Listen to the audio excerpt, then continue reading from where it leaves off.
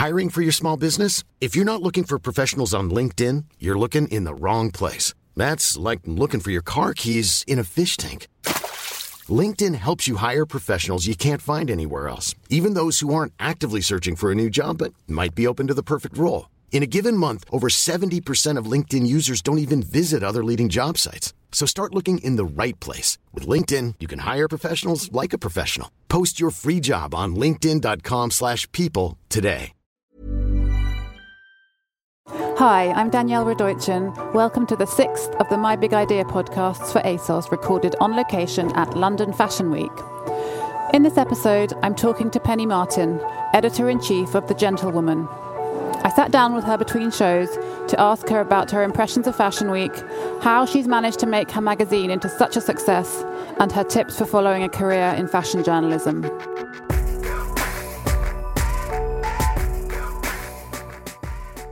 Hi, Penny. Hi, Danielle. Thank you for joining us on the My Big Idea podcast. It's my pleasure. What have you been up to today? Well, I'm just starting. I've got a couple of shows this afternoon. And then there's the Business of Fashion's 500 Gala tonight.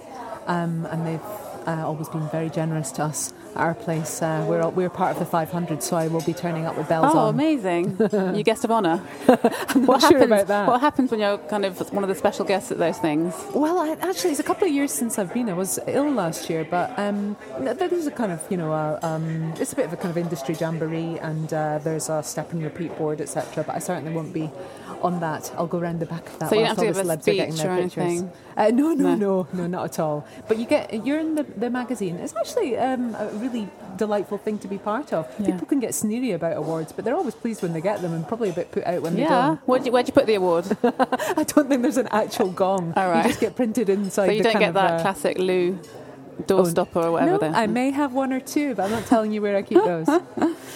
So Fashion Week so far, any highlights? Yeah, Saturday was really good. I loved Simone Rocha. That was in Southwark Cathedral, which was incredible. It's London's oldest cathedral space, don't you know? What was it about it that was so strong? It just felt very accomplished. It's always beautifully made. That's the thing. Time was when I started in fashion 15 years ago. There was always people would really praise London young designers for their ideas, neatly avoiding pointing out the fact that a lot of the clothes weren't particularly well made or didn't fit the models particularly well. And indeed, sometimes the models weren't really that great either. But it's changed days now. And Simone, of course, has the fantastic manufacturing facilities at her disposal that come with her kind of family legacy. Yeah. Her father John Rocha no longer shows at London Fashion Week, but of course, it's in their blood and they really know the business, etc. So she's featured in your magazine before, hasn't she? Do you know her personally? Yes, I do. And in fact, our Gentlewoman Club's about to do an event with her, which we haven't announced yet. Oh, can you tell us about it? Yeah, yes, please. We're going to do a poker night. In that interview, she spoke a lot about the fact that when she goes back to China to see her relatives, they're all mad gamblers, and that she has these wild gambling nights with her aunties, etc. So she's really good at poker. I always thought, that'd be really good for our Gentlewoman Club. Do you know what that is? No, tell me all about it. Well, as well as running the magazine, obviously it's twice a year, so there's a big kind of gap.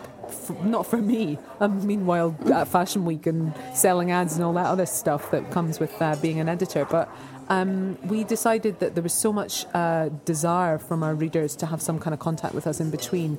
And we had this massive mailing list of people that wanted information about the magazine that we started doing events with our readers. So there's this club of actually now 28,000 people. So it's my job to come up with events. So things like you interview Simone Rocha and she mentions this and you think, that would actually be quite a good event for us, because they tend to take the character of things that tend to be male events. We like this kind of idea of women inveigling themselves into masculine So when you say male, like male... A man gentleman's club and the kind of poker table, etc. Of course women play poker, but you think of it as a much more masculine environment. So it's perfect context for a kind of girls' night. So she's going to be hosting that with us. And anyone can come to these events? Yeah, well, with that one, I think there's 40 places and people just apply for a place. And is that via the website? Or? Yeah, you can sign up for the event. They're all free.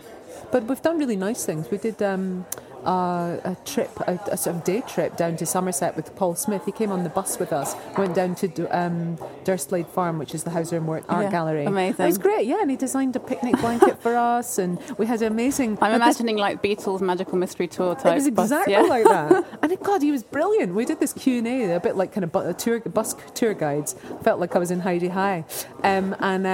What's Paul Smith like on those kind of things? Oh, exactly as you would hope he would be. Totally gregarious, sort of manic and kind of physical farce. He's kind of like chaotic and full, very forthcoming. And we did an interview, and he told all sorts of really kind of interesting stuff about himself. Yeah, I mean, he's 70, gets to say what he likes, and he is what he is. He showed a really beautiful collection last night. Yeah. Kind of very kind of relaxed and linen-y, and kind of had really nice espadrilles with all the kind of Paul Smith ribbons, etc. Yeah, I saw you really Instagrammed nice that picture. Yeah, I just felt it was really relaxed. Sometimes you think of the tailoring, it's a bit strict and formal and a bit kind of work clothes for some people's palate. And there's actually a lot more to offer there. So obviously his trip down to Somerset's really loosened him up. Good to know. So what are the big stories coming out of London Fashion Week this season? Because obviously, New York, there was a lot of buzz about the Kanye show and how all the models were fainting. There was a lot of talk about see now, buy now off the runway.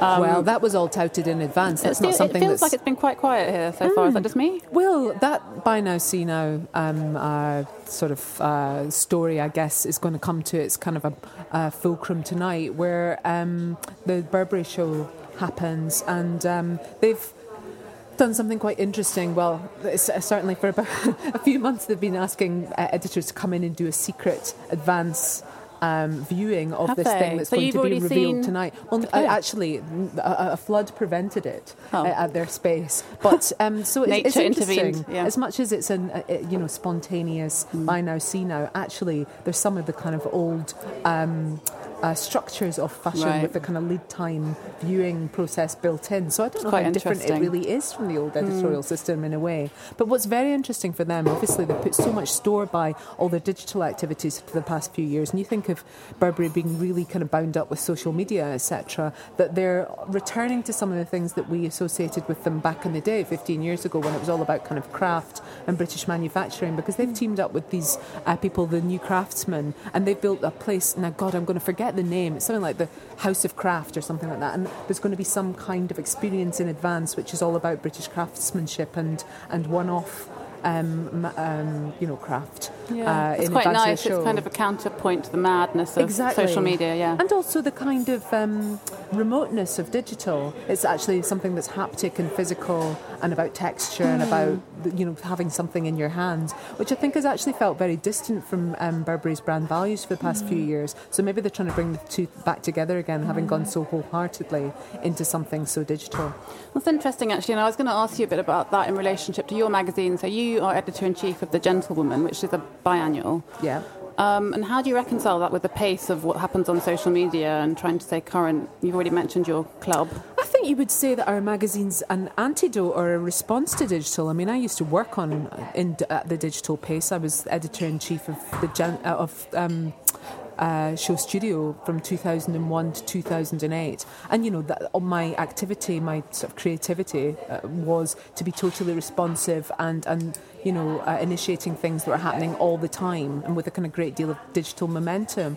To then work on a print publication, especially one that's biannual, was to step away from that idea of creating on-demand content or like a kind of almost like a live program, like television programming, to make something so definitively periodical. It's only twice a year, and therefore it's not really about a conversation with your reader. It's about a really considered viewpoint for somebody that wants to consume something from a single perspective, which I think is really different. And I think that in a way, the quality magazines, are the ones that I think are quality, have really peeled away from trying to keep lockstep with digital communication, or indeed respond to it. I mean, I think the worst kind of magazines that are being made at the moment are the ones that are making journalism that sort of reads like digital online content. The point is that the two should be completely separate, because they're a different kind of conversation. If you want to be online. You want to sit forward in your seat and you want to be typing away and sort of consuming and bringing things towards yourself. If you're reading a magazine, you're sitting back, aren't you, with your magazine well open, and you're reading somebody else's viewpoint. You're not really in the editorial conversation in the way that you are digital. And I think they're two completely different kind of experiences, and that's a really good thing. It's really interesting. And now just talking about your career, obviously you've done the digital thing and you've done the magazine thing, and I have some questions from our interns who are really keen to know a few things with regards to your career, such as... God help them. Did you know what you wanted to do when you were still at school? I thought I did, yeah. I was going to university and I was going to do art history and I would work in a museum. Probably, or maybe as a curator, because that was the kind of job that seemed interesting at the time. And that's exactly what I did. I did a 4-year degree, which is what you do in Scotland if you're lucky. I did an MA Honours in art history, and then I went to Manchester. That was in Glasgow, and then I went to Manchester and did a museums diploma, which there were two that at that time, which was 94, 95. And then I went to work for Manchester University as a curator at the National Museum of Photography, Film and Television in Bradford, which was the Science Museum's photography collection. And I was there for a couple of years before I came down to London to do my PhD. So yeah, I was on a really academic trajectory, and I worked in the Women's Library, which is then called the Fawcett Library, the oldest collection of women's history in the world, where there was the biggest and most important collection of women's magazines, interestingly enough. And that actually wasn't my job, but I kind of would moonlight in the library at night and read all, because that's where Cynthia White, who wrote the first book, kind of academic book on women's magazines, is it called Women's World, something like that, and she'd based all her research on that collection. And I was at the V&A RCA's History of Design department doing my PhD when Nick Knight came to see me about possibly editing this website, and that was the big change. I mean, at that point I was kind of on my way to becoming an academic. I might have ended up as a curator, probably working on a collection of commercial photography or something like that. And it would have been... Why do you think Nick was keen to work with someone who was from an academic background as opposed to a fashion background, I don't know if he necessarily was consciously after that. Alice Rawsthorne had recently left the sort of start of Show Studio to become the director of the Design Museum. She had started commissioning text when Peter Saville and Nick Knight, the creative director Peter Saville and the photographer Nick Knight, had set up Show Studio, and it had been going for about 6 months. And they had employed an arts editor who was going to do sort of editions and box sets and turn it into a kind of shop. And she had been at university with me, and they knew they needed somebody that kind of was curatorial but had a kind of literary background. And actually I think they knew they needed somebody to do, inverted commas, the text, but there really wasn't a comparable job description. It wasn't like there was as many sort of digital creation bodies and editorial sort of outfits like there are now, and I think it was just a case of somebody that they knew, and it was a huge gamble for him definitely, because I wasn't in any way qualified to do that, and then for me, because I had a job with like maternity leave and a contract, and he literally said to me, I can offer you 3 months work till Christmas, and I don't know if it'll be going after that. But it just so happened that the circumstances in my own life at that time were so extreme, and I was undergoing such a massive change in my personal life, etc., that I felt ready to sort of, throw caution to the wind. But it was a crazy move, and as it turned out, an unbelievably advantageous one, but I had no reassurance that it'd be any way different. I had the most bizarre job interview where Nick was shooting the Christian Dior campaigns, as he did then, for John Galliano, and I had to go to the set of a shoot that they were doing for the Design Museum, because it was pre-9/11. There was a big show going to happen of John Galliano's work at Dior, and Nick was shooting one image per collection as this big kind of visual context for the exhibition to happen. And I think they were on like the 4th collection or something like that, and they needed a strong man, a snake charmer and something else, and it was me and them in the green room. I was just like staring around, and I can remember I was dressed like I was kind of going to a job to become a temp in the city or something like that. I was wearing kind of my best trousers and my best shirt or something, and I was sitting next to these kind of wild guys, And this guy with pigtails came in and said, "Oh, are you Penny?" And I got introduced to him, and and he was wearing a spandex sort of onesie with a scooped out front, a bit like Freddie Mercury. And then I looked back and I realised that was John Galliano. It was the most bizarre thing. Wow. He invited me into my interview, and then Nick Knight had no idea how to conduct a job interview. His first question was, "Are you married?" I was thinking, well, I don't think you know how to ask that. Professional. The HR department of the university I've just come from. So yeah, I mean, it makes absolutely no sense. So that's how when I you fell in ended up. love with the idea of working in fashion. Well, I don't know. I think I just knew I wanted to work for Nick Knight. I think he's kind of got Jedi mind tricks and these really pale blue eyes. He could get you to do anything. That's how he gets all those photos out of those people. Why did you want to go and work for a magazine after that then? Well, that wasn't the initial jump. I worked there at the library and at Show Studio for about 7 years, and I think I'd kind of come to the end of kind of being able to work in that environment, and I started to think, oh, well, maybe I'll go off and do something, do my own work. And I was offered a job as the chair of fashion imagery and film back in academia at London College of Fashion University Arts London. And I went off and became Professor Penny for a bit. How did you find that? I realised I couldn't actually go back. I didn't realise how much I'd changed as a result of working in fashion, and I couldn't go back to that very solitary kind of creativity. And as greedy and as kind of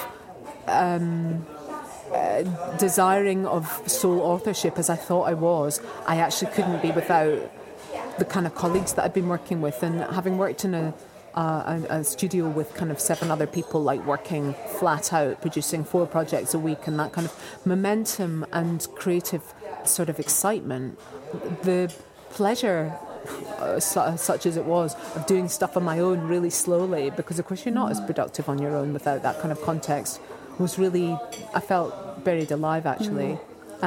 So I'd sort of been a bit denatured, like an egg that had been boiled. I couldn't go back to being sort of fluid egg white that was required to go back to academia. So I very quickly went back to Joop van Bennekom and Gert Jonkers, who had approached me whilst I was still at Show Studio to ask me if I wanted to edit a magazine, and that's what we did. So I know that, again, the interns on my team will be wondering about the context. You said, Nick Knight approached you and so on. What are your tips for how important do you think it is to network, and what's a good way to go about it? Well, I think before you network, you need something to offer. And there are many bright, switched on, informed, polite people in the job market to choose from. And, you need something a bit different. You do need expertise. So I think that the reason that I continue to get employed, or certainly the reason I got employed in the first place, was I had something different from all the other people kind of walking in the door. And as bizarre as it was like 4 years in an archive and, 10 years in the library, and just an absolutely fanatical knowledge rather than pure ambition and kind of willingness alone. So I think that you need something special and something different. You need to get to the library, you need to know the industry and not just what's on television and in magazines. And you must have some good resource recommendations as well. Yeah, I mean, your average public library is pretty well sourced, and I think... What should you look for when you go into the library? What's a good place to start? Oh, periodicals. Make sure you understand the history of the thing that you purport to be interested in. It's all very well subscribing to a few issues, but you need to understand the language that most creative directors and editors use, and that tends to be a kind of mental mood board of tear sheets. You need to know the history of magazines, if that's the aspect of journalism you want to be in, whatever format it is. I mean, I don't care whether it's printed or it's radio or it's TV. You need to know the history of fashion media and have a viewpoint on it, and then know something outside it as well. I suppose my expertise was that I'd worked in the art world and I'd worked in museums, and I'm just curious about other people. It's amazing how many people are just interested in themselves in journalism. You can generally tell them because the first word of every article start is the same, I. Yeah. So, you need to be ambitious about the field and really opinionated about writing, etc., rather than just being willing to pick up the phone and answer the door, which is also important. Well, It's really interesting, and I just want to say as well, I've never seen everyone around this table on my team looking so rapt at what someone's saying. So you've spoken so much, I've hardly had to interject at all. Yeah, that's just it. They probably can't believe that I've managed to say so much without taking breath. At the beginning, you were like, "How are we going to fill 15 minutes?" And I was thinking just now, "Oh my God, we've already run over." Yeah, come to me if you want opinions. No, it's been great. Well, thank you so much for coming on. And what are you going on to do now? I am off to Christopher Kane and then Joseph, and as I said, the Business of Fashion 500 before flying off to Milan. Amazing. Thank you so much. It's been really, really lovely having you on. Thank you for asking me. That was Penny Martin talking to me at London Fashion Week. Don't forget to download previous episodes of My Big Idea for more advice on fashion careers. And you should also check out the ASOS Magazine fortnightly podcast, These Four Walls. I'm Danielle Radoichin. Thanks for listening. Bye.